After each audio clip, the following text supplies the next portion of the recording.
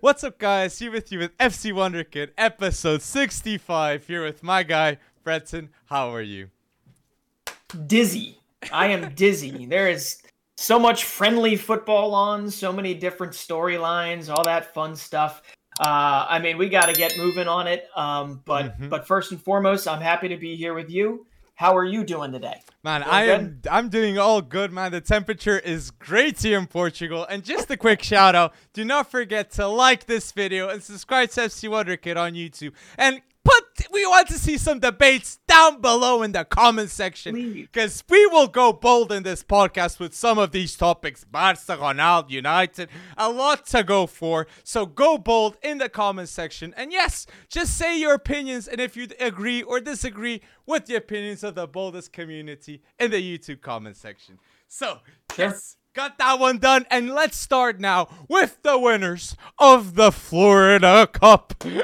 Arsenal, okay? Look, I don't want to hype up Arsenal fans' next level, but I gotta say, Arsenal is doing bits this pre-season. I'm finally gonna say this. There's a clear increase in quality of players, and the standards are so much higher for Arsenal this season. Look, that link up between Gabriel Jesus and Odegaard is special. Those two are playing great football. So if this Arsenal team has no injuries, I'll be honest, that's impossible. We are seeing a great season, but a lot of positive indicators right at the start with Arsenal. So I'm with you. I mean, the Odegaard, Jesus, and on top of that, you haven't even factored in Zinchenko and Gabriel Jesus as well, being former teammates, happy to come in. And I know Zinchenko potentially has a preference to play in the midfield, but obviously in that first start versus Chelsea, where they ran him off the field, Zinchenko was at his familiar left back position. But I agree with you. I mean, there is a lot of chemistry. There's a lot of excitement around it. It's seemingly a clear transfer plan. And they seemingly also have individuals that are nowhere close to their peak. I mean, these are guys that are going to continue to get better, not just over the next 6 months, but over the next, 6 years. And it is a lot of fun to watch. It's just a matter of how good they can get in a short period of time. But man, Bukayo Saka was fun to watch. Jesus getting his, getting that goal. But yeah, Florida Cup is the Florida Cup. We are still in friendly season, man. But I really don't. It's Champions League or bust for Arsenal. Right? Arteta, when he says this of improving the whole squad, I feel like that's the reason why. He has to have expectations that is top four or bust, exactly as you said. And in this preseason, I still haven't seen for Arsenal Tierney, Smith Rowe, Fabio Vieira, and Tomiyasu. So these four players are key for next season for Arsenal, and we still haven't seen them this preseason. And that's why Arsenal fans must be hyped up much more than they were in the past. And I was a critic of Gabriel Jesus, saying that with Tite, he likes to play at the winger, which is factual. Go see, okay, Tite said this, Brazilian national team coach. But Jesus brings excellent build-up play for Arsenal. It's not even the goals with Gabriel Jesus. It's the way Arsenal plays with him on the pitch now. Odegaard, Jesus, Martinelli. There was clear, unbelievable first touch movement and pass. And Zinchenko, low-key at the left. You could see he wants to be in that midfield role, but at left back, as a replacement for Tierney, levels above Nuno Tavares for next season, okay? So this is what I gotta say. Higher standards. This is what you got to see. And a quick shout out, Paquetá won't happen. I know we've said it in the past. There was a possibility. But no, Paquetá, Edu has cleared. And I feel like Newcastle might go for him. So, but yeah, a lot of high shots. And Tielemans, man. I'd love to see that get, because there's two worrisome things here. And I know Zinchenko kind of papers over both of them. But Zinchenko wants a firm role. I don't think he's coming to Arsenal. I haven't spoken to him, but I don't think he's coming to Arsenal to play, Swiss Army knife. I'll do whatever you want, Mr. Arteta. So ultimately, you're still kind of scant at left back if you've got Kieran Tierney and you've got Nuno Tavares, who they're kind of shopping them around for a loan move, leaving. Exactly. So, and on top of that, you better wrap Thomas Partey in bubble wrap. So they probably want to see a little more depth in there, or maybe a breakout from the academy. But ultimately, I mean, if I'm looking at it on paper, do I think that they have a team that absolutely should be in the running for Champions League? Well, they were last year after one of the worst starts that they've had in a very, very, very, very long time. True. They were in the running for Champions League, and they only bottled it later on because, hey, they made an amazing run from relegation fodder. That's kind of a joke because they weren't actually in the running for relegation except for like a small period of time, to literally looking like they were going to lock up that Champions League spot. And if it weren't for that last month of the season, oof. So they still need key depth pieces, but I think Arteta's got them in mind. I'm with you. I'm matching your excitement. I don't know if I'm more excited about them than I am about what Conte's doing for Tottenham, but man, is it close? It is close. And I'll tell you what, just to foreshadow before, I know you have a point there, but just to foreshadow what we're going to talk about at the end of this, and I know you'll put it in the tags, but it's going to be all about like whether or not Jesus has that movement. Jesus is in a place that puts him top dog for the most part when it comes to the biggest attacking threat on the team. Will that translate to oodles and boodles or whatever of goals, which I know a lot of Arsenal fans hope it will, and whether or not he could be in the running for the Golden Boot. So we're going to talk about that later, but before, I'm sure you want to pivot somewhere else in the Prem. Yes, I just want to say final things with Arsenal is for Arsenal fans too. This is the best defense I've seen in recent years with Arsenal. We are finally seeing with left back, with centre back, with goalkeeper, solid options. And a player like Saliba, so that is a youngster still with the ability that he has right now. Expect to see Arsenal being one of the toughest defense to beat next season again. So yes, put down below your expectations about Arsenal, and see if there's anyone disagreeing with that, so you can tell them your thoughts. And I just got to say before you move on with the transition, doesn't it feel like so long ago now?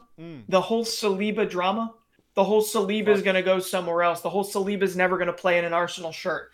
And let's be honest, he hasn't yet lined up in a competitive match yet here. So we still got a little, hand wrangling to do to get Saliba in there. But ultimately, man, that feels like ancient news. Saliba out to pasture and left aside. So I'm with you. It's a young, exciting team. I'm most excited to see if Bukayo Saka can level up again this year. I'm most excited to see that. But where do you want to go next? Well, let's say Arsenal and let's go United. With United, it's Erik ten Hag pre-season, And still, we don't want to say a lot of bold stuff because only in the 7th against Brighton, we will see what's happening, in the Premier League front for United. But we got to say, Martial has been showing good indicators to be in the squad for Man United. But being a starter, I still have my doubts. But to be in the squad of Man United with Erik ten Hag, he's proven himself and he deserves it. So, with United, it's the preseason. For what Erik ten Hag could do, I feel like he delivered, And for Man United fans, you have to be excited with what you're seeing from the manager. So there's strict rules. You got to go with them. And Ten Hag is the decision-making of United right now. And we wanted to see that. So that's a good start, I reckon. That's a good start. But there's also another decision-maker. There's two chefs in the kitchen, buddy, right? It's not just Ten Hag. Right now, there absolutely needs to be resolution on the Cristiano Ronaldo front, because the only reason we're mentioning Anthony Martial, hopefully going back to his 2019-2020 form where he hit for 17 goals, 7 assists, he would have been 4th in the Golden Boot race last season if he had 17 goals. like he did in the 2019-2020 season. But ultimately, we're not even talking about Martial. If Cristiano Ronaldo, the other chef in the kitchen, if you didn't get where I was going with this, if Cristiano Ronaldo isn't necessarily pushing for a move out or a loan out or whatever the hell's going on, and I got to ask you just up front. Yes. Up front. This has to be resolved in the next 10 days, does it not? Fact. It will be next week. We will have a decider for Cristiano Ronaldo. And I'll be honest, anything can happen. But a loan deal, I feel like it's the best deal for Ronaldo, respecting, Man United. Because they didn't respect Ronaldo with the team that they put for him. Let's be honest. He must have been promised something else, before joining Man United. But having a loan move that guarantees that rebuild being successful, I'll be honest, the only thing Ronaldo wants right now is Champions League football. And one thing's for sure, that's what he's got in mind right now, So, I just feel sorry, man, for Man United almost, I just wish we had a little more specificity on what it was Cristiano Ronaldo was expecting with a new boss coming in, knowing that Rangnick was not going to be held on to, and Oli previously to that. It was Oli when Ronaldo came. That's all Ronaldo wanted? That was the straw that broke the camel's back, or what? No. I just believe that what he was promised as a project wasn't showed up, and even in the transfer window, I'll be honest, I like the moves for Man United as Malacia, Eriksen, those type of moves. But Ronaldo, though, he doesn't like this chat about Frankie De Jong. I'd say, you know what I mean. So I really don't know what's the mindset, man. And I feel like anyone that's reporting on Ronaldo, it's very hard, man. You got to be very close. And this man still didn't make a decision. Ronaldo hasn't made up his decision if he's not back at Man United. Or he hasn't presented with the decision that makes the more sense, in his view, for his career. So right, but the nature of being the most followed person on the planet means that I get there's not whether or not people can actually get in his head, right? Whether or not it doesn't stop people from reporting on him. People are still going to report on him, whether it's what he had for dinner, definitely. or it's whatever. They're still going to report on the most followed man on the planet. So ultimately, whether or not he shuts up and says nothing, it's almost as if he's saying something by saying nothing. And it leads all of these vultures, essentially, to go out there and put words in his mouth. So ultimately, whether it's clearing it up, whether it's taking the loan, but you and I were talking about this previously. There aren't many destinations for him to go. Not because he's not a legendary, striker, legendary player. Ultimately, because when you're that public, even though he's private, but he's also public, right? Just being the most followed man on the planet. When you're that vital to United basically not going down the toilet last year, and ultimately how many years he might have left, right? When it comes down to it, it narrows things down. It narrows things down for him, and he wants to maximize the most out of his final years. And I wonder if there is a twinge of regret in him in terms of his decision-making over the last couple months, maybe not giving the space to Ten Hag that was needed, or not giving the leeway to Ten Hag that was needed for him to maybe start, I don't know, piecing things together. It's not going to happen overnight. I know United has the clout to do it, but it's not going to happen overnight. Well, with Ronaldo, next week, I feel like we will have answers and we will know what is going to happen. But with United, we got to say this too, man. It's Ronaldo, whatever. They need to get a midfielder, man. Regardless, Man United have to. And if it's not Frankie De Jong, they need solutions. And a quick shout out for me as a solution for Frankie De Jong at Man United would be Sergej Milinkovic-Savic from Lazio. A 27-year-old that I have no idea how he is still at Lazio for what he brings. That Serbian midfielder is so underrated. Technique, goals, assists, whatever. So if Frankie De Jong doesn't happen for Man United, Sergej Milinkovic-Savic would be my shout out. But whatever, they have to get a midfielder. Just have to, okay? And a striker or winger. That is the other option. That before the season started, Fabrizio even mentioned they're 100% getting a striker, Man United. Yeah, right. Look, they didn't prep for that, as it seems, I'll be honest. Or if they did, Erik Ten Hag wasn't happy with the options presented to him. So I'm very curious to see whoever comes at winger forward for Man United because they definitely need an added piece there. And again, you said Anthony in the past, and it will gain news because we've seen the pattern. Malacia knows Ten Hag. Eriksen knows Ten Hag. Lisandro Martinez knows Ten Hag. Whoever comes next this transfer window most likely knows Erik Ten Hag too. So This is what we got to see. I'm curious, man. Like, let's see. And that transfer policy is probably the best way you're going to right the ship right away, although it doesn't scream like we're going to be world-class day one. Right?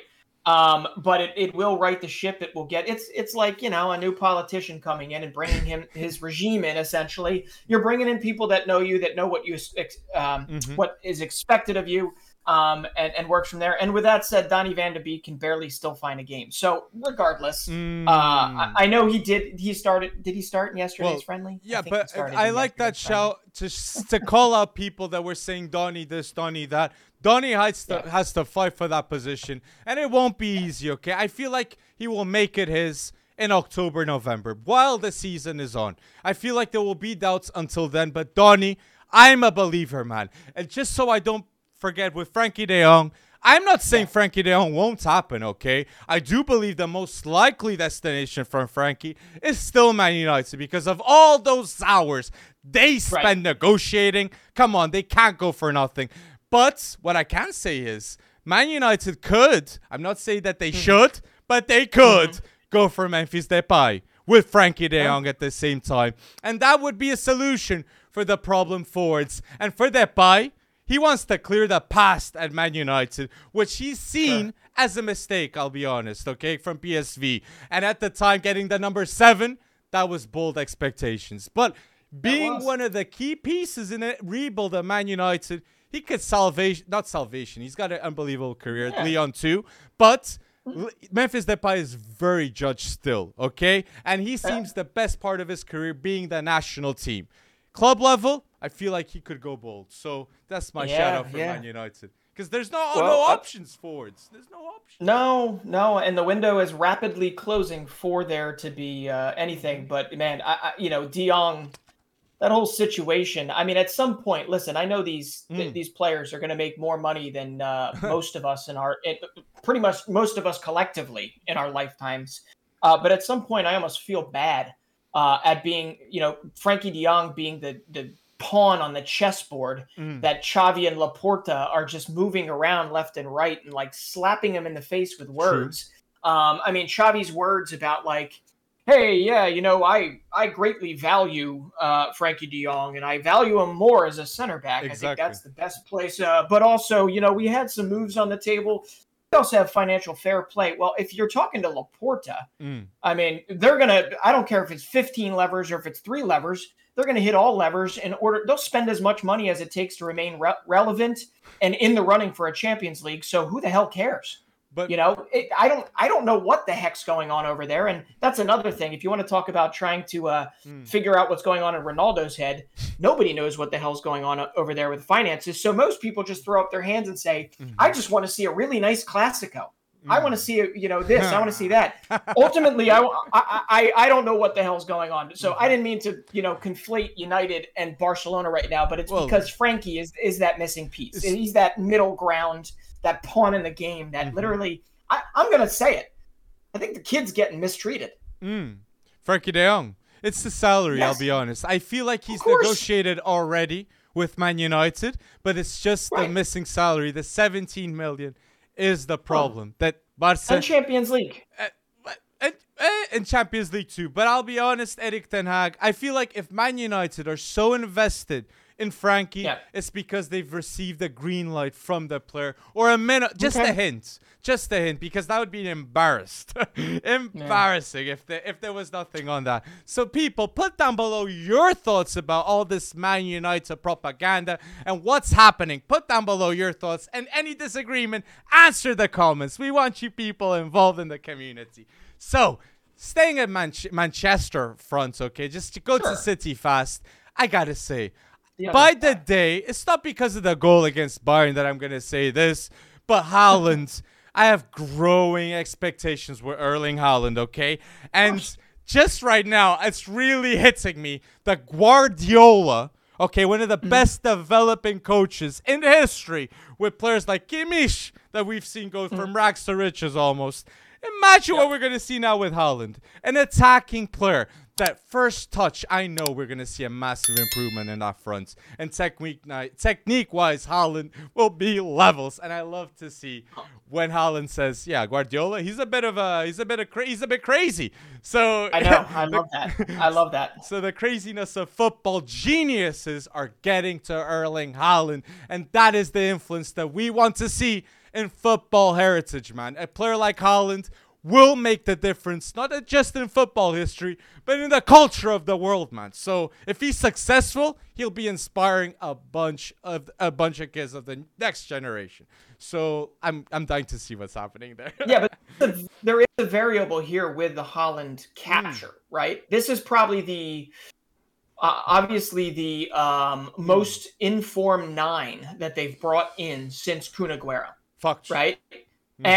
And when it comes to that, we know Aguero took not a full year, not a full season. He didn't necessarily hit the ground running like Aubameyang for Arsenal did. But obviously he followed that up with like 2 21-goal years. Yeah. I mean, he was killer, right? And they've had to play a different way essentially since Aguero moved on, right? They haven't necessarily played with like this really unadulterated target, 9, and now you bring back this 9, so that there's a variable there. It doesn't. My guess is that there's going to be no hiccup along the way, but you're still going to need depth for Haaland, right? Because we do know that this guy is, yes, Alvarez, but you've got, and he's still relatively unproven. We have to remember that, right? He hasn't played on European soil yet, and sometimes it doesn't translate. I get it. Him at River seemed unplayable at times, or unmarkable, whatever you want to call it. Yes. But Haaland, right? The biggest worry for me is just if he stays healthy, and if he stays healthy in his first season, the Premier League is a harder league to play in than the Bundesliga. We know that. But also, this is a gentleman that's coming in that is already top 40 all-time goal scorer in the Champions League history. Okay. He's done it at the biggest stage, and he's 22 years old. So there's a lot of like, is it 100% prudent to sit there and think that there's going to be a transition period for him? Yes, it's 100% prudent to say that. But this is also Erling Haaland. Yes. So we'll get to it later on, but I'm wrestling with that when it comes towards predicting my golden boot. But yes. How Haaland fits into the system is absolutely everything. And I'm 100% worried for City for one reason and one reason only. They haven't made their moves yet to bring in the depth necessary to compete for a 38-game season in the Premier League and all the other competition fronts that they currently got. Cucurella's not done yet. I feel you. It's true. It's true. And you're pointing out something that must be pointed out, that City must do moves in Cucurella. One of them, definitely go crazy on him. That has to happen. And Brandon Williams is reportedly Graham Potter's decision to replace. So, yeah, just wanted to say that. And with Guardiola, but this is what I got to say about all that with the rebuild of City. Rebuild. It's Guardiola has spent $1 billion at Man City. And the only player that was before Guardiola came was Kevin De Bruyne. So the expectations are world class. And that's why anyone that comes or stays, from the loan coming back will have those expectations. And I say this because there's a player at Man City that I am still not sure. I don't want to say to the listeners he's going to be a starter, he will be involved, but I've got good hopes on this player, and it's Kayiki, Kayiki from Man City, the winger, speed-wise and dribbling, he's ready. My only doubt is physically, but I see indicators that Kayiki is bulking up at Man City, and if he is in form, he's a great rotation option. Just like Cole Palmer, I hope he's a rotation option too. But I understand it's a lot of responsibility to put on the shoulders of youngsters and a team at Man City that wants to win the Prem and the Champions. But I believe in them, man. I believe in those two. So, I actually would love to see it. hmm Obviously, though, if it doesn't work out, or if City goes on the run of worst form that they've ever had, mm, it's going to be an indictment on their youth academy, and we true. obviously don't want to see Fuck, it's that true. too. But you have seen, and I wonder if he's posturing, if Pep has been posturing for maybe a longer battle for Cucurella Mm, than he expects, because he has been touting, as he should, the 19-year-old left back, Josh Wilson Esbrand, has been saying, oh yeah, we got a player on our hands. He's very hmm good. He's done everything I've asked of him. He's taken leaps and bounds over this preseason. He's Yeah. really impressed me. So maybe he is willing to kind of start the season with kind of I wouldn't call it scant, but definitely like a smaller depth chart. Mm. That'll be a really, really interesting thing. And maybe it doesn't even matter What fuck? if you've got Haaland getting 10, 15 chances a game. The guy's going to put a whole Mm. bunch of them away. It's a backup though. That what we're talking about. This is like we're saying it's a problem. It's a backup still, because like Cancelo at the left is the number 7 too. So I get you though. But if again we say that the City expectations are champions and Premier League, and that's why we're being so perfectionists about them. So people, put down below your thoughts about Man City. What does Man City need, and what should Man City expect, okay? For the transfers, okay? What should we see? And Calvin Phillips too, what a transfer that was. So who would you want to highlight now in the Prems, just so we end it up? Well, yeah, there's three teams here that we have talked about piecemeal, but we really haven't delved into it. The first one, I'm going to start on a negative note. How did you feel? And I know, we're not Everton fans necessarily, but how did you feel when Frank Lampard threw out the quote saying, the players must be up for the fact that they have to fight to play in the team? I don't know what's going on at Everton right now. I honestly don't understand it at all, but there's nobody that's necessarily been in the door.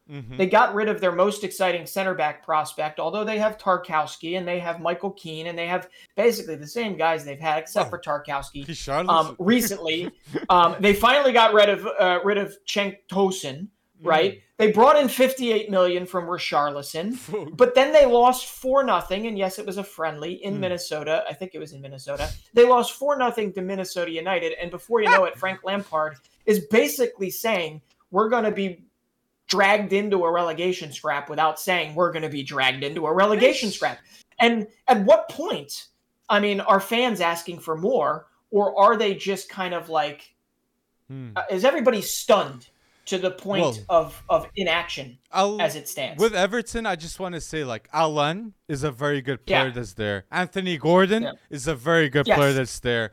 Dominic Calvert-Lewin, if he's in form, he's a very good player there. So the expectations are they need a proper manager to stay in the Premier League. I'll be honest and say exactly that. Okay? Because Richarlison was pulling the strings more.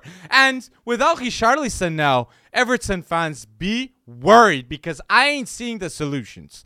Personally, me. And I believe they will be fighting in the relegation battle. Because yes, there is other teams in the Prem making much better deals with a budget that is less than Everton. And that's the crazy part, man. So just shows how good Ancelotti was when he came to Everton, okay? And when he's left, this is what it's gone to. Sorry, Jesus. It's absolutely stunning to me that no holes have been filled. They're going to be lining up with Iwobi. They're going to be lining up with Demarai Gray. They're going to be and Demarai Gray, I think, has been. We've said this previously. He's been phenomenal for the price they got him for from Leverkusen. And of course, we love Ben Godfrey. We love the fight of some of these players, but collectively as a team, it's like when you look at that roster, it's a whimper. It's an absolute whimper. Anthony Gordon is the only one, but I don't think Anthony Gordon's ready to go, double-digit goals, double-digit assists, and put this team on his back. One of them. I feel like he is one of them. Yeah. But then you do the flip side here, right? And you look at a team like Southampton, who I don't know, in one breath, they look like they could be a top table team, and in another breath, they look like they're the worst team on the planet when they're getting drubbed 9-zip, 7-1, 6 whatever, at least once a year.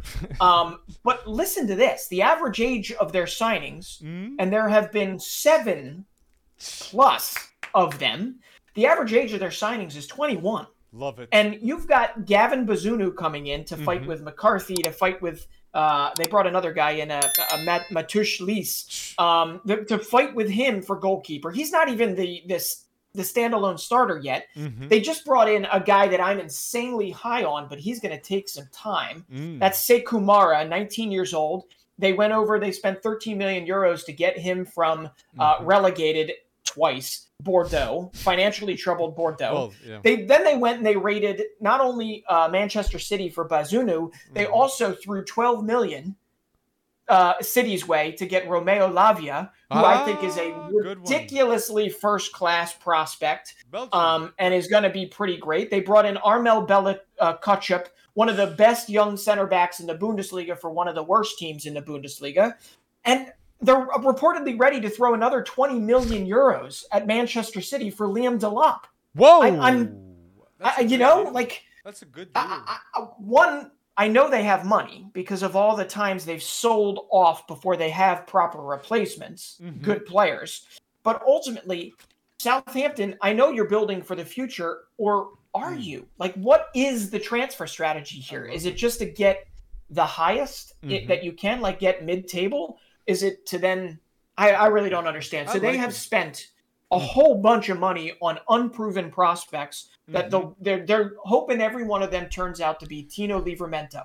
That's 100% their transfer policy. And let's be honest, they are moving cheaper than a team like Leeds that was scrapping the relegation battle. But the difference is a player like Rafinha left for the amount he did.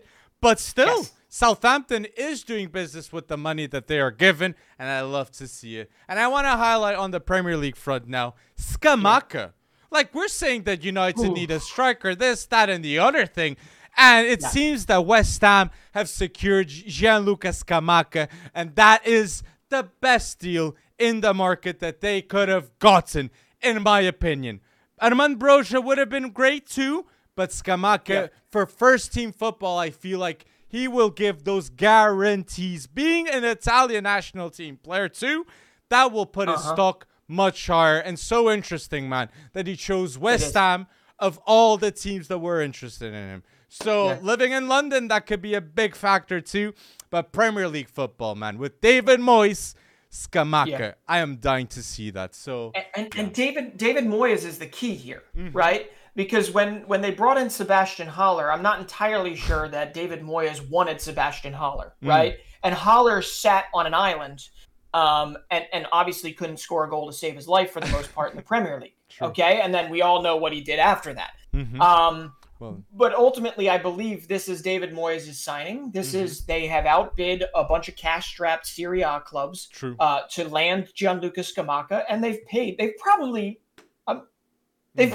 overpaid for Gianluca Scamacca, but it probably is a fair price for how this market has been going. 36 million. So you don't see strikers that are available for 36 as Scamacca. So I agree for this market.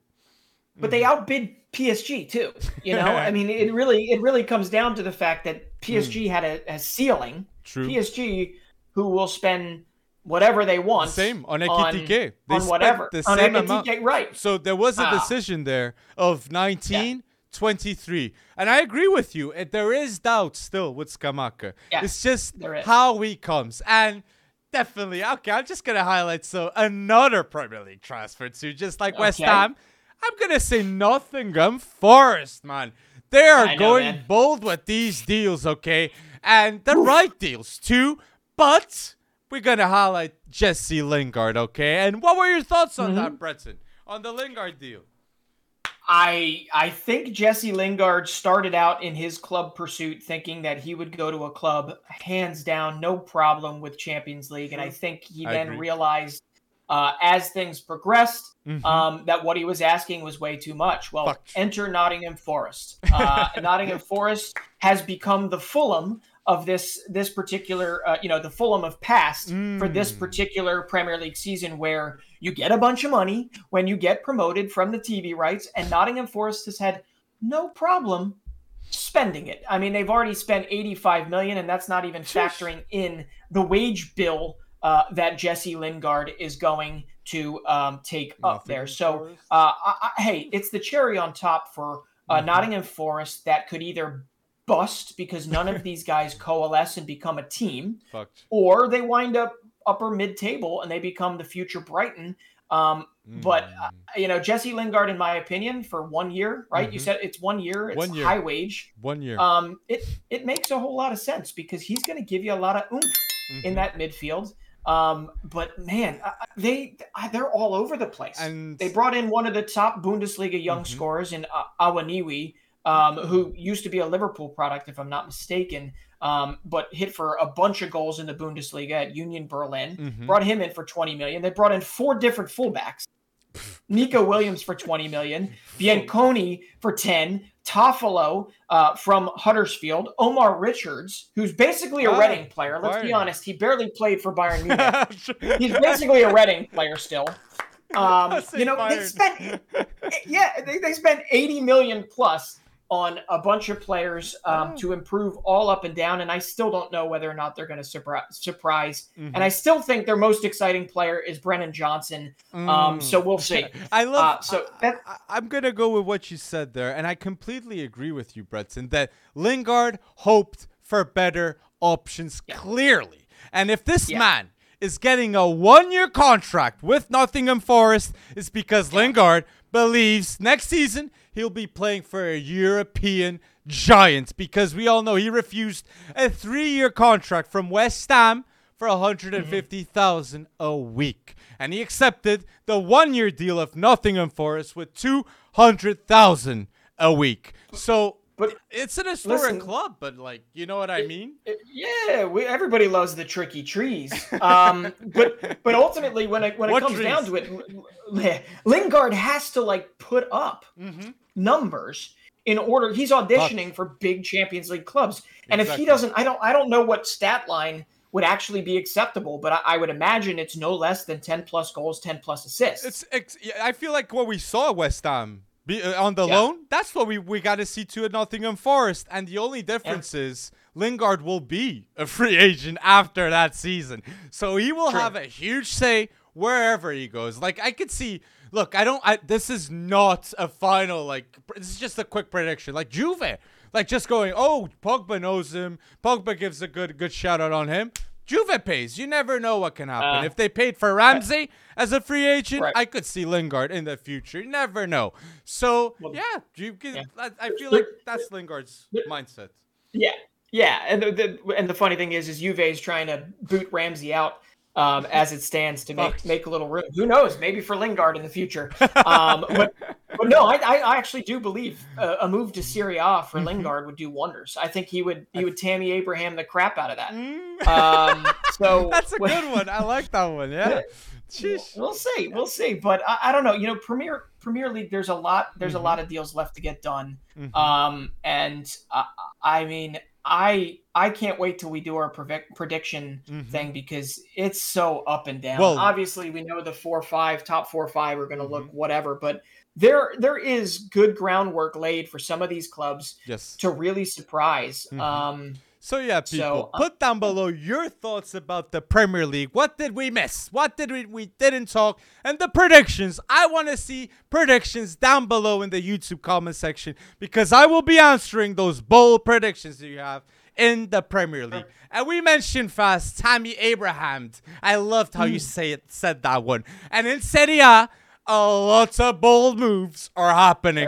And I gotta say, I am hyped up to see Dybala at AS Roma link up with Tammy Abraham, coached with Jose Mourinho. And I'm not the only one hyped, because Dybala was the player with the most sold shirts since Cristiano Ronaldo, in Serie A. Dybala, at AS Roma.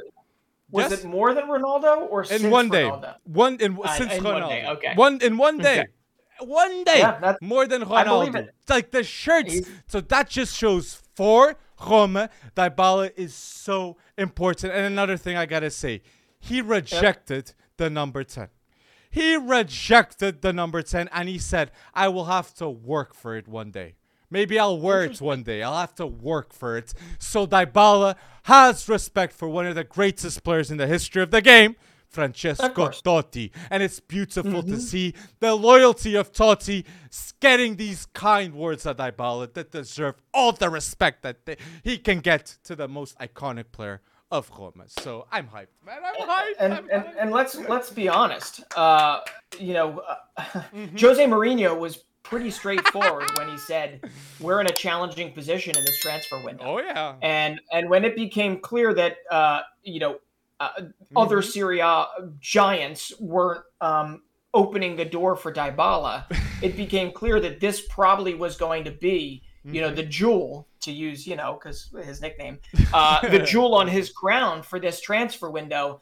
So I am very, very, very excited to see Dybala under Mourinho, and more exciting to kind of set you up nicely. They did get, I still need to see a conclusion to the saga that is Nicolo Zaniolo wanting to potentially leave, right? But maybe he stays with this signing.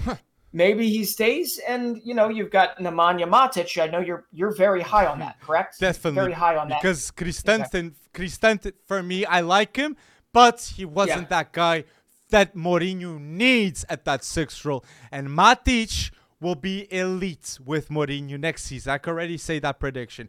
I really believe that he will be that guy, because Matic is a player that Mourinho is really fond about. And another player that I believe is very good if this move happens, I see reports on that, would be Eric Bailly going on loan to Roma too. And if that happens, I'd be hyped up. But just so I end up, AS Roma fans, you got to be hyped with the link up of Tammy and Dybala. And there's another thing too that you got to be hyped. Spinazzola full season 2, okay?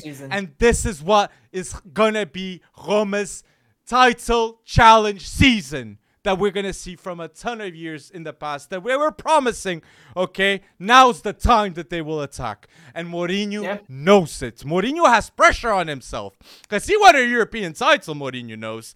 And bringing a player like Dybala is what he loves. The whole squad is put on pressure. It's like they are going to be watched now. The whole world will watch Roma. So they are. And it is amazing to me, though.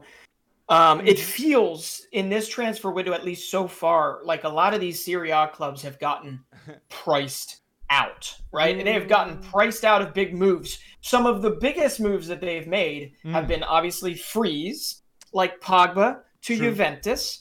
But also, like Inter Milan, you can tell they're still cash strapped. You can tell Inter is still cash strapped, or Suning just doesn't want to open up any of the purse strings because they're cash strapped. But ultimately, they're bringing in Lukaku on loan. I know, large wage bill. They're bringing in Asllani on loan with a possibility to buy. They're bringing in Bellanova, who, by the way, completely underrated.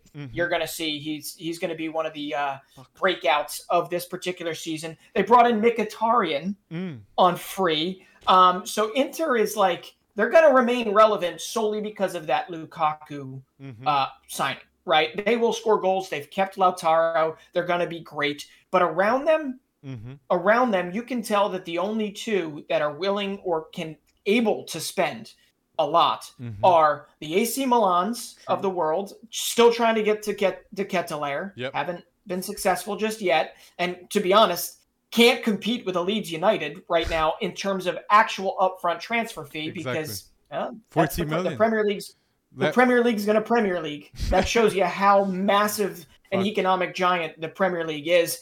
But also, let's go to Juventus, because I got to say, on paper, in terms of what they've brought in, they just got their piece. They got at least one. They probably need another, but they got one of their pieces to go with retaining a whole lot of really impressive players.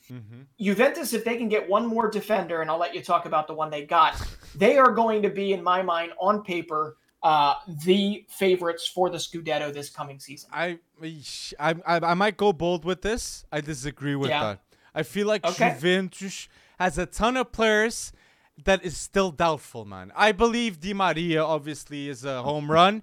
Pogba, I am doubtful on how good he will be. Hopefully he will go bold. Have you seen that bromance forming between McKennie and Pogba? It makes me so happy. But I have to ask you, do you believe McKennie is the best American player playing in Europe right now? Allegri said it. I think that there's an absolute element of truth to that. Yeah, I would say that if he was starting to become exactly that, if not he was already that before he broke that damn metatarsal near the end of last season. And he was starting to play incredibly well for them. Allegri was singing his praises week in, week out. I honestly do believe, and I still believe, Weston McKennie is going to be one of the largest reasons the U.S. is either successful or unsuccessful at the upcoming World Cup. But if he can form a bond in the Juventus midfield with a Pogba, I'm immensely. I might even become a Juventus fan. Love it. And Locatelli being there too. And I do see reports that in the transfer window they still want to bring in a player that is Leandro Paredes, that is in the transfer, the short list of players that Galtier doesn't want at PSG. And Paredes, I feel like, would be good with Allegri. But the biggest reason why I'm doubtful on Juventus is Allegri, is the coach. I do not know if Allegri will do it with the competition level that I see from Milan, from Inter, and Roma too. So, but Milan too. I love how you said that about Leeds. It's true. How does Milan, a European giant in the history of football heritage, once again said, Milan is competing with Leeds to sign a player? Like, this is modern day football, man. Like, example, clear. Charles de Ketteler, 40 million. Full. Yeah, absolutely. And it's a reason why, Serie A, I really don't understand. Well, the finances are still tenuous at best in Serie A, but the fact of the matter is Juve was able to get their man eventually. They had to overpay for him. What normally in an internal Serie A move, Bremer is moving from Torino to Juventus. Normally that internal fee does not cost so much up front, and this time around it did, mainly because Torino knew Juventus really had nowhere else to turn. They had already loaned out Dragusin. They've shipped off. Well, Chiellini has moved on to a new adventure in LA. That's off to a very good start for him. You have a 35-year-old Bonucci. And you have an Inter bid. They had an Inter bid too. So it's... Yeah, and Demiral's gone as well.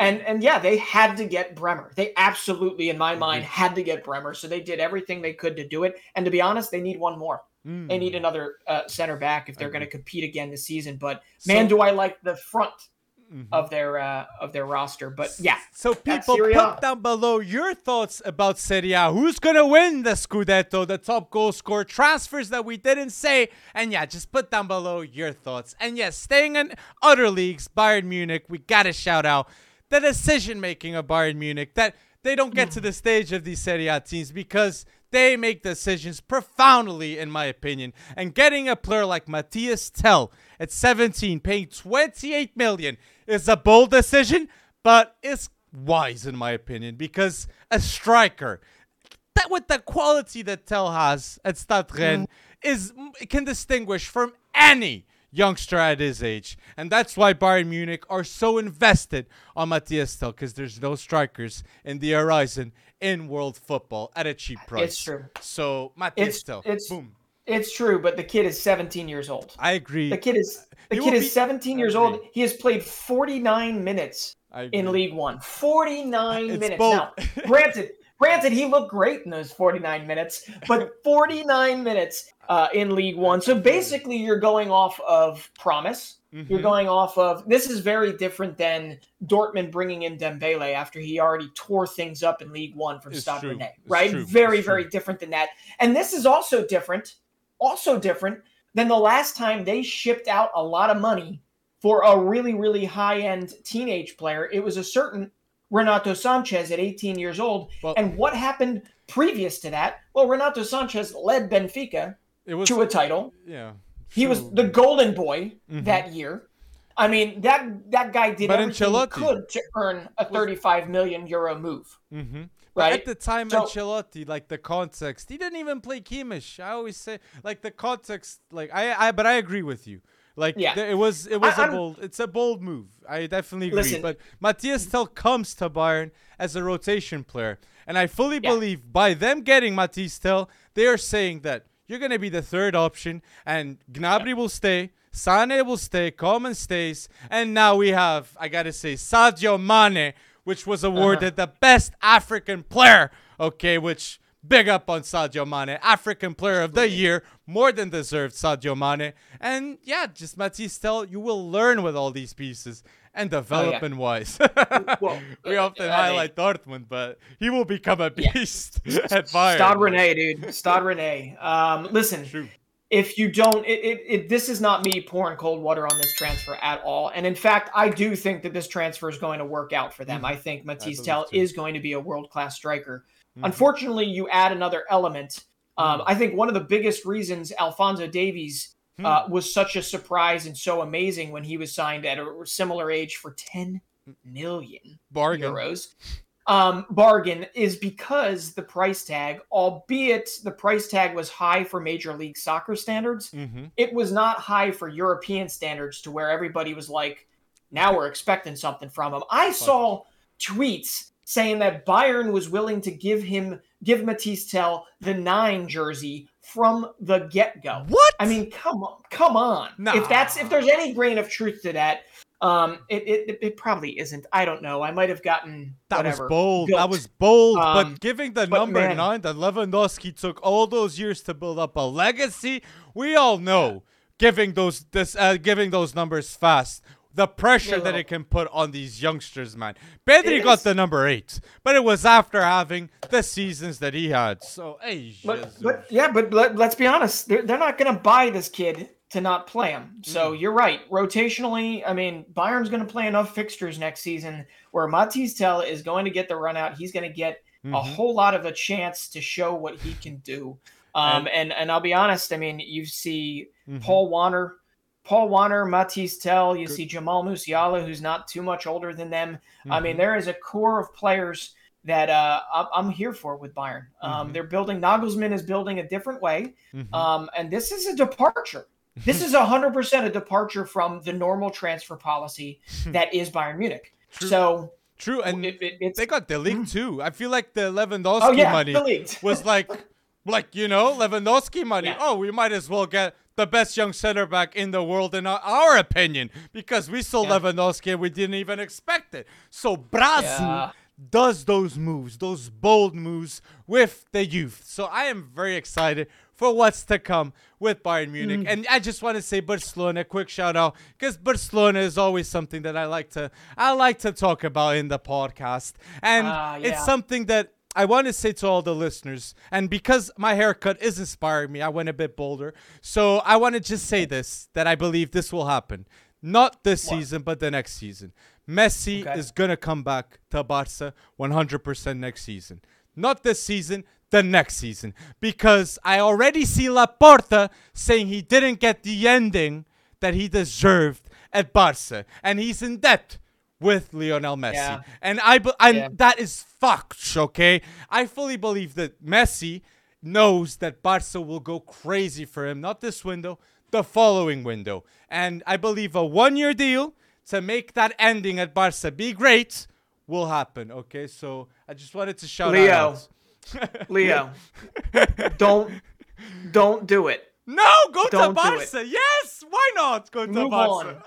Move on. Why not? Move on. There's all this. This guy, look up the word jawboning. Joan Laporta is very good at jawboning.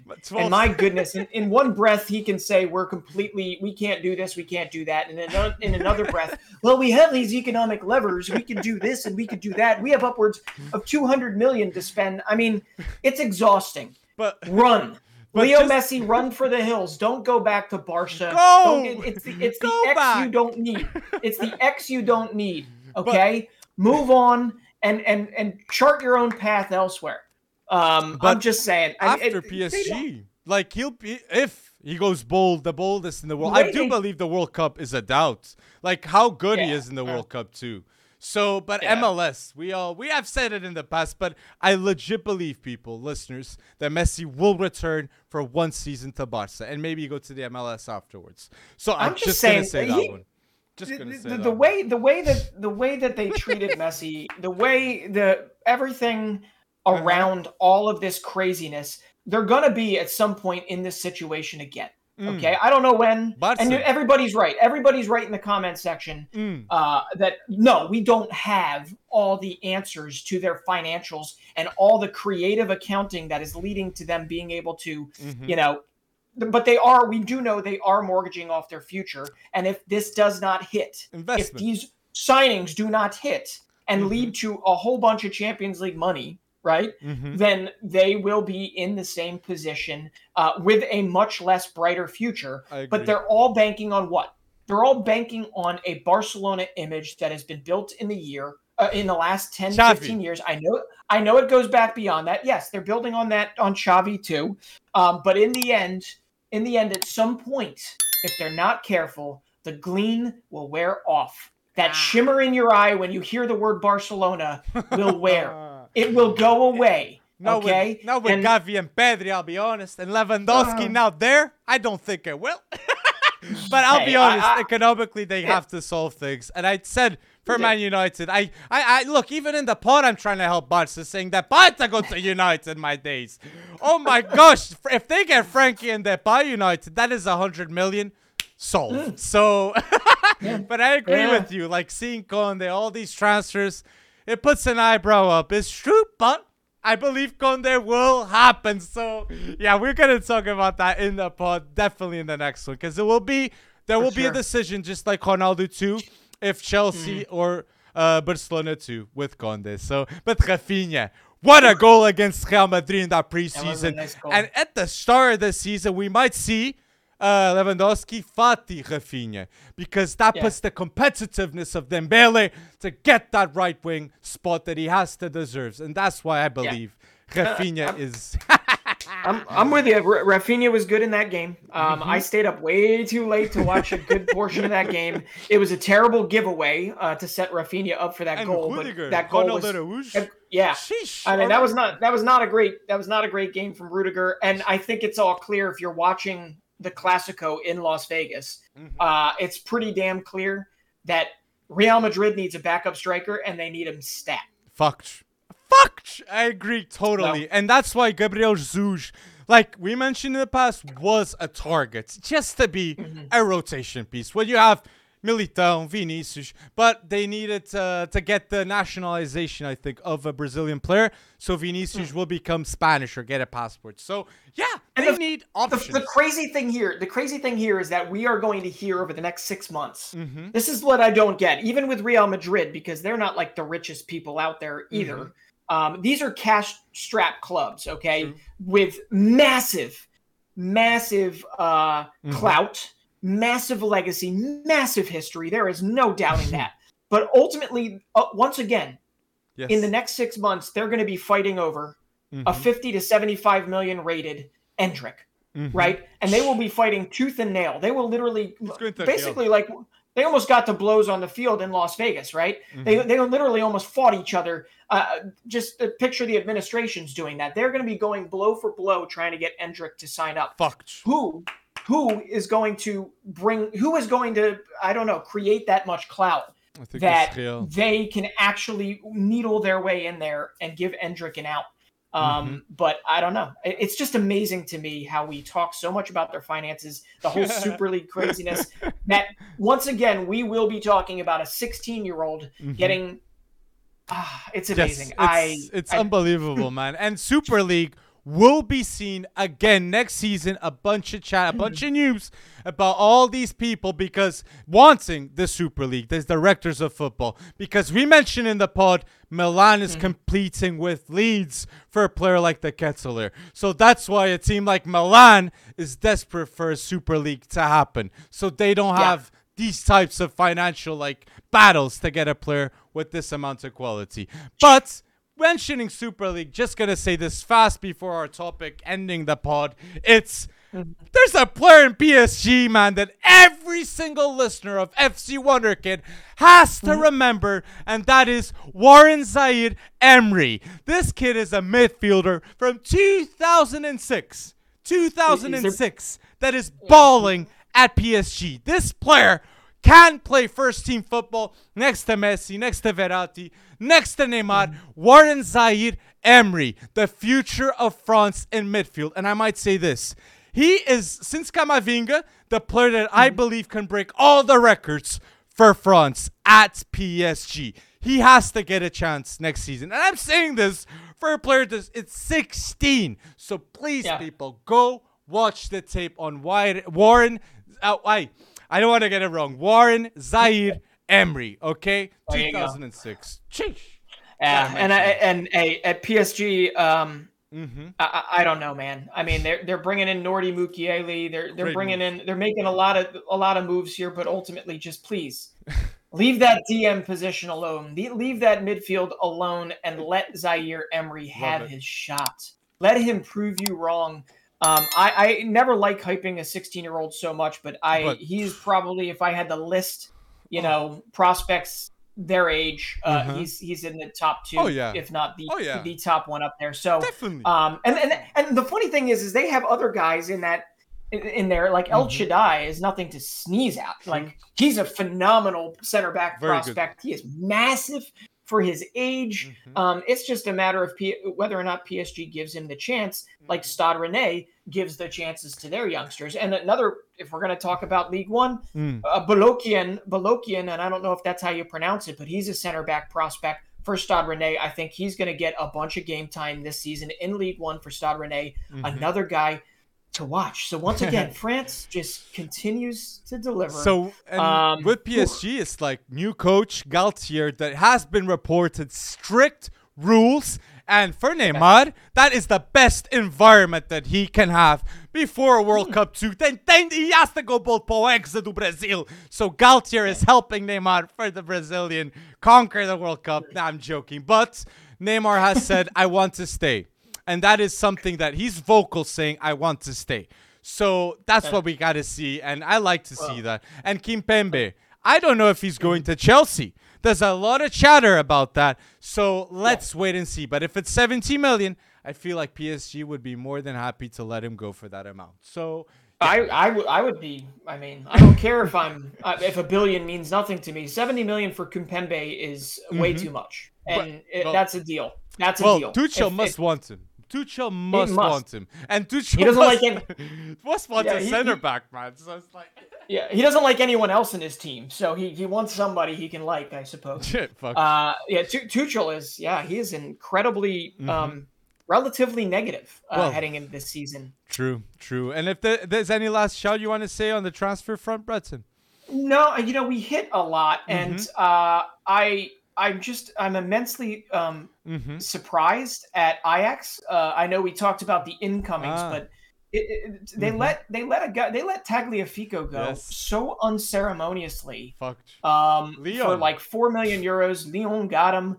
And I get it. His contract was coming up and all that fun stuff. But this guy, 165 games, 16 goals, 22 assists, 3 Eredivisie titles, 2 Dutch Cup wins, got himself a Copa America title because of the momentum. I mean, Ajax just lets him go. On the other side, they let Mazraoui go. I mean, Ajax has to do a better job. And it's funny to say this because they made a whole bunch of money on Haller.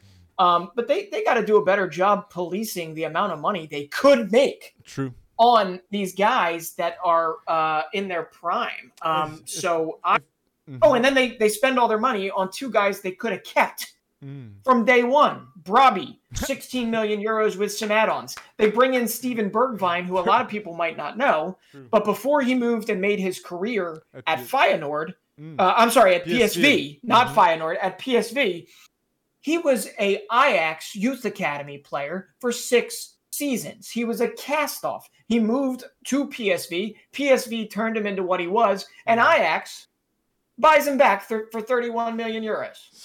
So it's one of the very few times we look at Ajax, and my eyebrow, I can't actually do the one eyebrow up type sitch. But ultimately, I'll try. Ajax, you're weird. You're really weird. I don't know how best to say it, but I do think that they are more vulnerable in the Eredivisie this season than I think most people are pricing in. And they did get Calvin Bassey for 20 million, which is not something that we're used to seeing Ajax spend that amount of money for a center back. Yeah. So things are different now in modern football. And it's true. I agree with you. With the fullbacks, Ajax should have done a better job. I agree. Totally, in my opinion, too. And Gravenberch 1 year. If he was 2-3 years, he would have been more than 20 million. I mean, that's a steal for Bayern. Absolutely. They got Mazraoui, they got Gravenberch, and they're... But I do have to say one more thing, and that's it. It's not a long one. I just have to say Chris Richards, U.S. center back, can also play at fullback. There's a good chance he is going to be finally signing the dotted line on that Crystal Palace move. So I want to see it. And apparently, we're loading up with the U.S. internationals in the Premier League, and if they can do something, and frankly, if Chris Richards can win Patrick Vieira over, I'm an immensely satisfied customer heading into the World Cup. Vieira has been doing a pretty good job at Palace with the youngsters. That was the secret sauce with Gallagher, Gehi. So I love that. And my final shot is at Flamengo. Okay, I shout out Hulk in the past, and I said a bit of a ditch to Gabigol, which he went bold in the second leg of Copa do Brasil. It's facts, but I am going to highlight a player from Flamengo, which is Pedro, okay? This player, Pedro from Flamengo, has 9 goals and 4 assists in 7 matches. So, Tite, call him up, okay? Pedro has finally found his feet in Brazil, okay? And he had a bit of a blimp in Europe, so I love to see that this man is now ready for the Brazilian national team now, as it seems. So Pedro from Flamengo. Let's see if he gets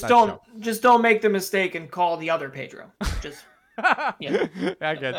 I get you. So yes, people, put down below anything that we've missed that we didn't talk. I will answer, and me and Breton too, down below in the YouTube comment section, anything that you shout out. And yeah, just go bold with it. So, final topic. We just want to put a prediction out there. And for the people that top goal scorer, okay, of the Premier League, top 5, who do we believe, me and Breton, will be in the top 5 debate of the goal scorer next season in the Premier League? So just before you see our shouts, put down below who do you think will be the top goal scorer and the top 5 goal scorer in the Premier League.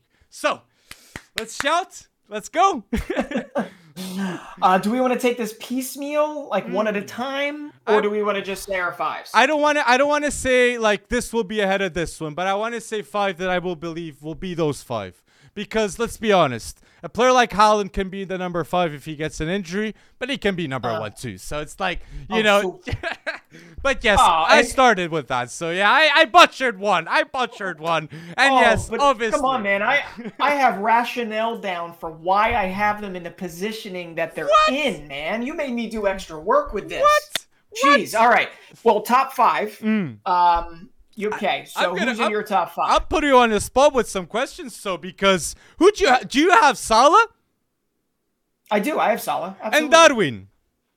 No, I don't have Darwin. So Darwin Núñez, top 5 goal scorer. That was my doubt if he was going to be in my top 5 goal scorer in the Premier League. And it's bold to say right now that I fully believe he will be in the top 5 goal scoring list of the Premier League. I believe that. Darwin Núñez. So, you do? Yes. And ahead of Salah, it's difficult. It's difficult. Absolutely. That's why I was asking you this. That's why, because they have to divide the goals. They do. Obviously, we've seen in the past Sadio Mane.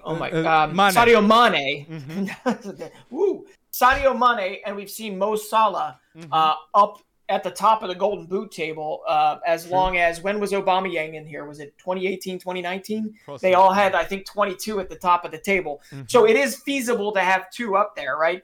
As we saw with Tottenham last year, Son was doing the heavy lifting while Harry Kane took a nap for half the season.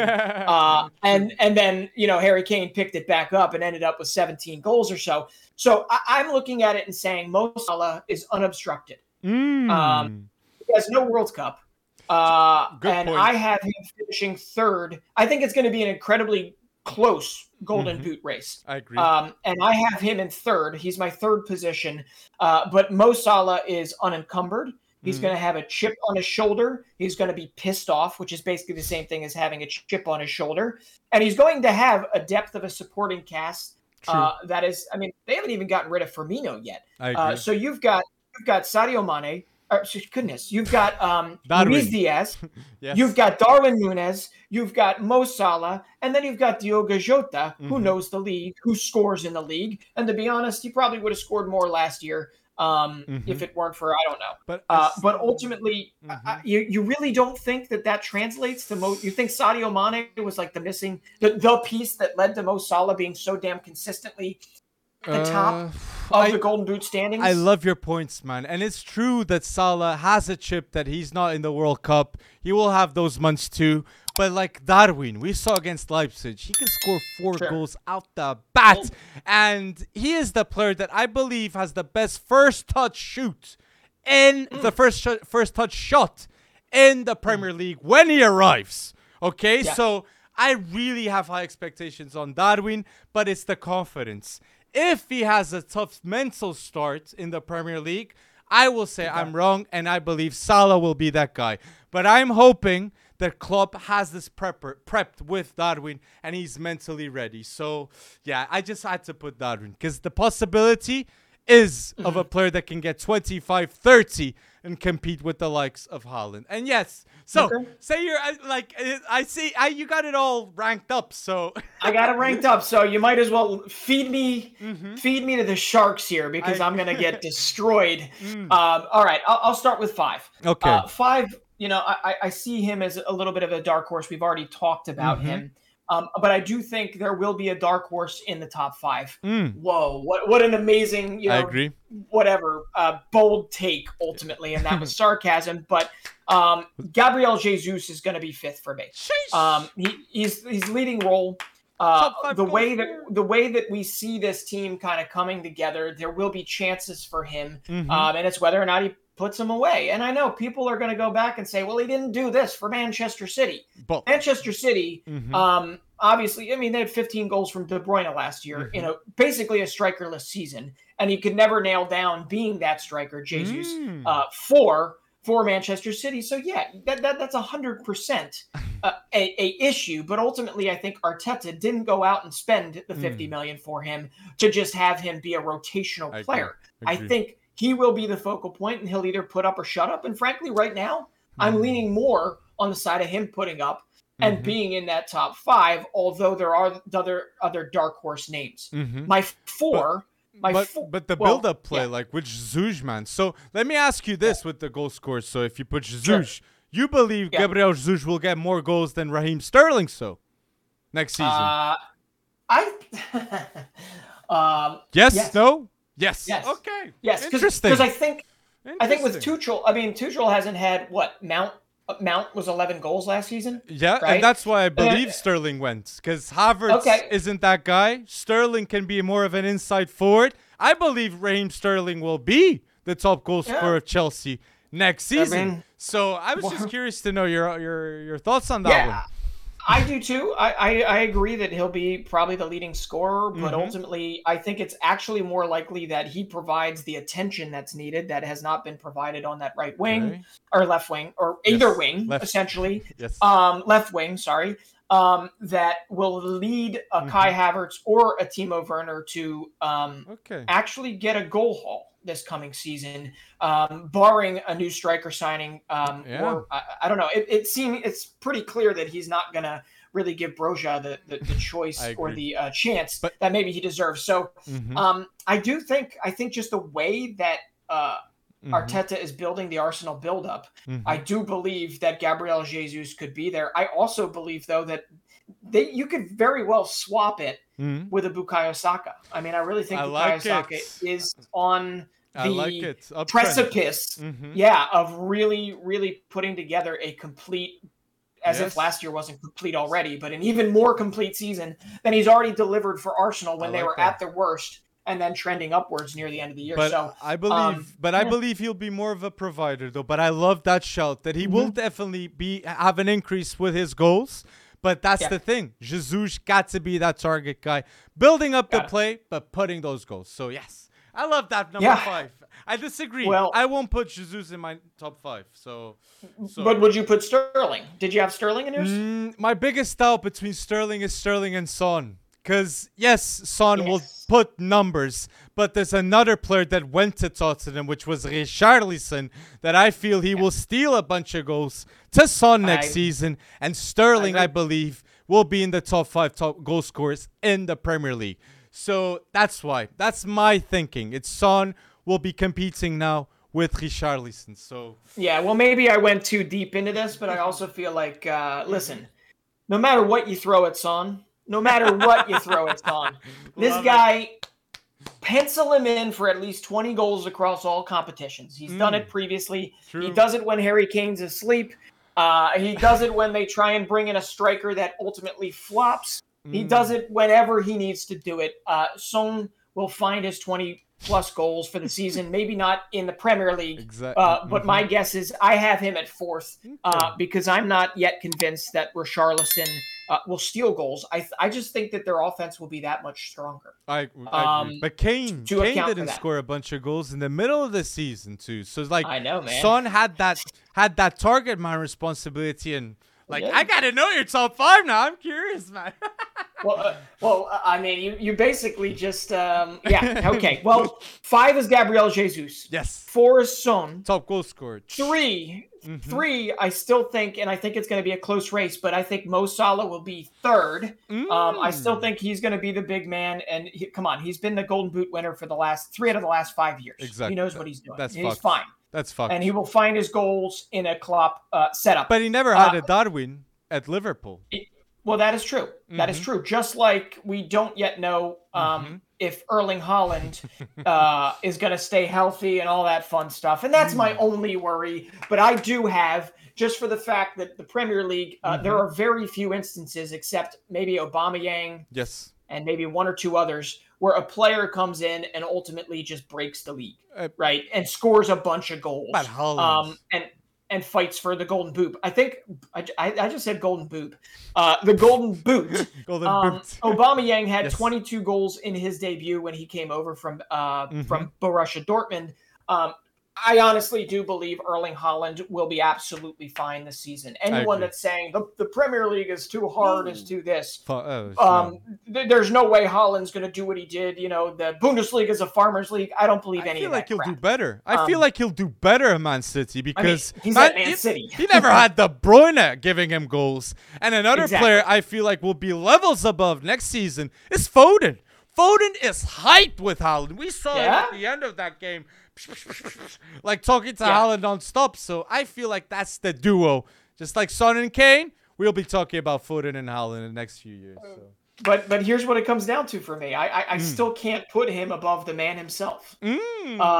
Harry Kane fell asleep last season. He had 1 Premier League goal.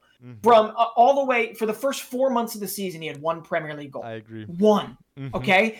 And he wound up still with 17 goals. Okay. This guy, okay, he is 3-4 goals away from being the 3rd all-time Premier League scorer at the age of 28. And he's that way for a flippin' reason. I am not going to bet against him yet, even though a monster in a good way like Erling Haaland is coming into this league. Harry Kane deserves the respect, and we do have to understand that Harry Kane is also heading into what we would call that penultimate contract year, that second to last contract year that he needs to perform if he does want to provide himself with an experience elsewhere in the future. So I think you're going to get Harry Kane with a jetpack tied to his butt, and I honestly believe that he could wind up scoring the 26 or 27 or so that he did many years ago under Poch? I think it was under. Yes. Yeah. But he needs 26 goals. You ready for this? He needs 26 goals to overtake Wayne Rooney for 2nd all time on the Premier League goal scoring list. Whoa. I don't know if he'll do it this season, but if you get an Antonio Conte offense working the way we think it can, he's going to have every ability to put 26 goals in And the back of the net. Kulusevski there since January. It won't be Kulusevski all of a sudden in the middle of the season. He'll have those players. And I love it how you set it with Conte. Conte is the piece that Kane never had at Tottenham. And I agree with you. He will be the top goal scorer in the Premier League next season with Antonio Conte too. I agree with you, Brenton, on this one. But with the top 5, in no specific order, I know I said Kane. I feel like he will be the number 1. But in the top 5 goal scorers in the Premier League prediction next season, I feel like Sterling will be there, Darwin, Salah, Kane, and Erling Haaland, okay? And yeah, I know I'm sleeping on Son, man. Son, it should be ahead of Sterling maybe. But like, yeah, it's just, I believe Sterling needs to be the goal scorer for Chelsea because they don't have that. They don't have that guy. Now I did notice that within your 5, obviously the sun is set on Cristiano Ronaldo being a part of United in your mind for this coming season. No. This is Ronaldo. This is Ronaldo. Like I believe Ronaldo will not be there. Will not be at Man United. So I'm with you. And with that, it creates an opportunity for United. In my opinion, somebody has to step up and fill those goals. Otherwise, it's going to be another very dreary year for Manchester United fans. Will be in the top 5 goal scorer. No, but they can platoon it. And I don't think you're right that the goals will be concentrated in one place. But I do think that if you are forced to ride Anthony Martial into this season, there's a good chance he's going to find double-digit goals. He will. There's a good chance Jadon Sancho could blow us all out of the water and have himself a breakout season in the Premier League, right? And probably in assists. You're right. He can become the top assister next season. That wouldn't be shocking if Ten Hag gets him fueled up as he wants to. So I like it. Yeah, the way he treated Anthony at Ajax. We should do top assister next. This is good. There are other players that I do believe are dark horses. I think if you have a Haaland, you already mentioned Foden. I'm going to say it right now. Don't count out Riyad Mahrez. Don't count out Riyad Mahrez at all. I like that. Especially when you're fighting on all sorts of fronts. If Mahrez is the Premier League guy, which I don't think he was. I think he was more the European League guy last year. Yeah, so maybe this is kind of a good point. It's true, but I agree with you. Like Mahrez will have to step up if he wants that contract. So yeah, the numbers. I agree. Richarlison too. We mentioned fast. Like he could be the guy at Tottenham that all of a sudden, whoa, Scamacca. You never know. Mentioned in the podcast too. Like he could have a breakout season at West Ham too. So and Jared Bowen hadn't yet broken out, hadn't yet figured out the Premier League when Sebastian Haller was signed. Okay. True. So I do think if Scamacca, I think a key to Scamacca getting off the board, key to Scamacca, having a double-digit season goals is going to be whether or not Jared Bowen can continue his kind of ridiculous form like he continued last season. But I also have one other person that two other people. One is Crystal Palace. Okay, Wilfred Zaha has a better supporting cast. Crystal Palace has an identity. Wilfred Zaha had 14 goals last season. He I think is not Mr. I need to get the heck out of Crystal Palace this particular season. So who knows? Maybe he's so at home he can hit for 17, 18, 19. Do I think 17, 18, 19 gets you in the top 5 of the Premier League next season? Race? Probably not this season. Yeah, exactly. So, and then the only other one I want to throw out there is one that's definitely going to get beaten up. Okay. I love what Aston Villa has done. I love that Coutinho's in there for 20 million. They brought him in. I love that Kamara has been brought in to really shore up that midfield and provide depth. Absolutely underrated. And I think that one of the two, of Danny Ings or Ollie Watkins, who at the moment have a very love-hate relationship with most Aston Villa fans because, you feel like they should score more than they do. But I'm going to pick Ollie Watkins to have kind of a breakout season. Now, breakout season, he had 11 goals and 14 goals in the last 2 seasons. Okay? So Villa fans want and they expect more from a $30 million, championship signing. or 30 million euro. So ultimately, with Coutinho in there for the full season, with Kamara shoring things up, with Diego Carlos shoring that center back, I really love what Gerrard has done in the transfer window, to the point where I feel like maybe an Ollie Watkins actually starts to put his stuff away. And that's based on karma alone and just developments alone. It's not based on Ollie Watkins becoming a better striker. And let's be honest, like Ollie Watkins wants to be in the English national team, and now you have Tammy Abraham doing bits in the Serie A. So now everyone has to step up. So a player like Ollie Watkins can't be in a debate with Dominic Calvert-Lewin. That is in a team like Everton going down, down, down. So I agree with you. He's got to step up. And he's got to be maybe in the top 5. Maybe. But Haaland, definitely, if the injuries come, we might be, not have Haaland in this top 5. And a player like Alvarez, Foden, Foden was the player that got double digits first in goals and assists last season for Man City. So he can do that. He can do that. So, but De Bruyne setting him up. People, put down below your thoughts about the top 5 Premier League goal scorers. We want to know what are your thoughts and who do you think will be the most prolific in the Premier League. And if you enjoyed this podcast until now, episode 65, do not forget to like this video and subscribe to FC Wonderkid on YouTube and Spotify so we can go bolder on those Spotify charts. Please. Thank you for listening to episode 65 until now. And please do not forget to go bold. And thank you.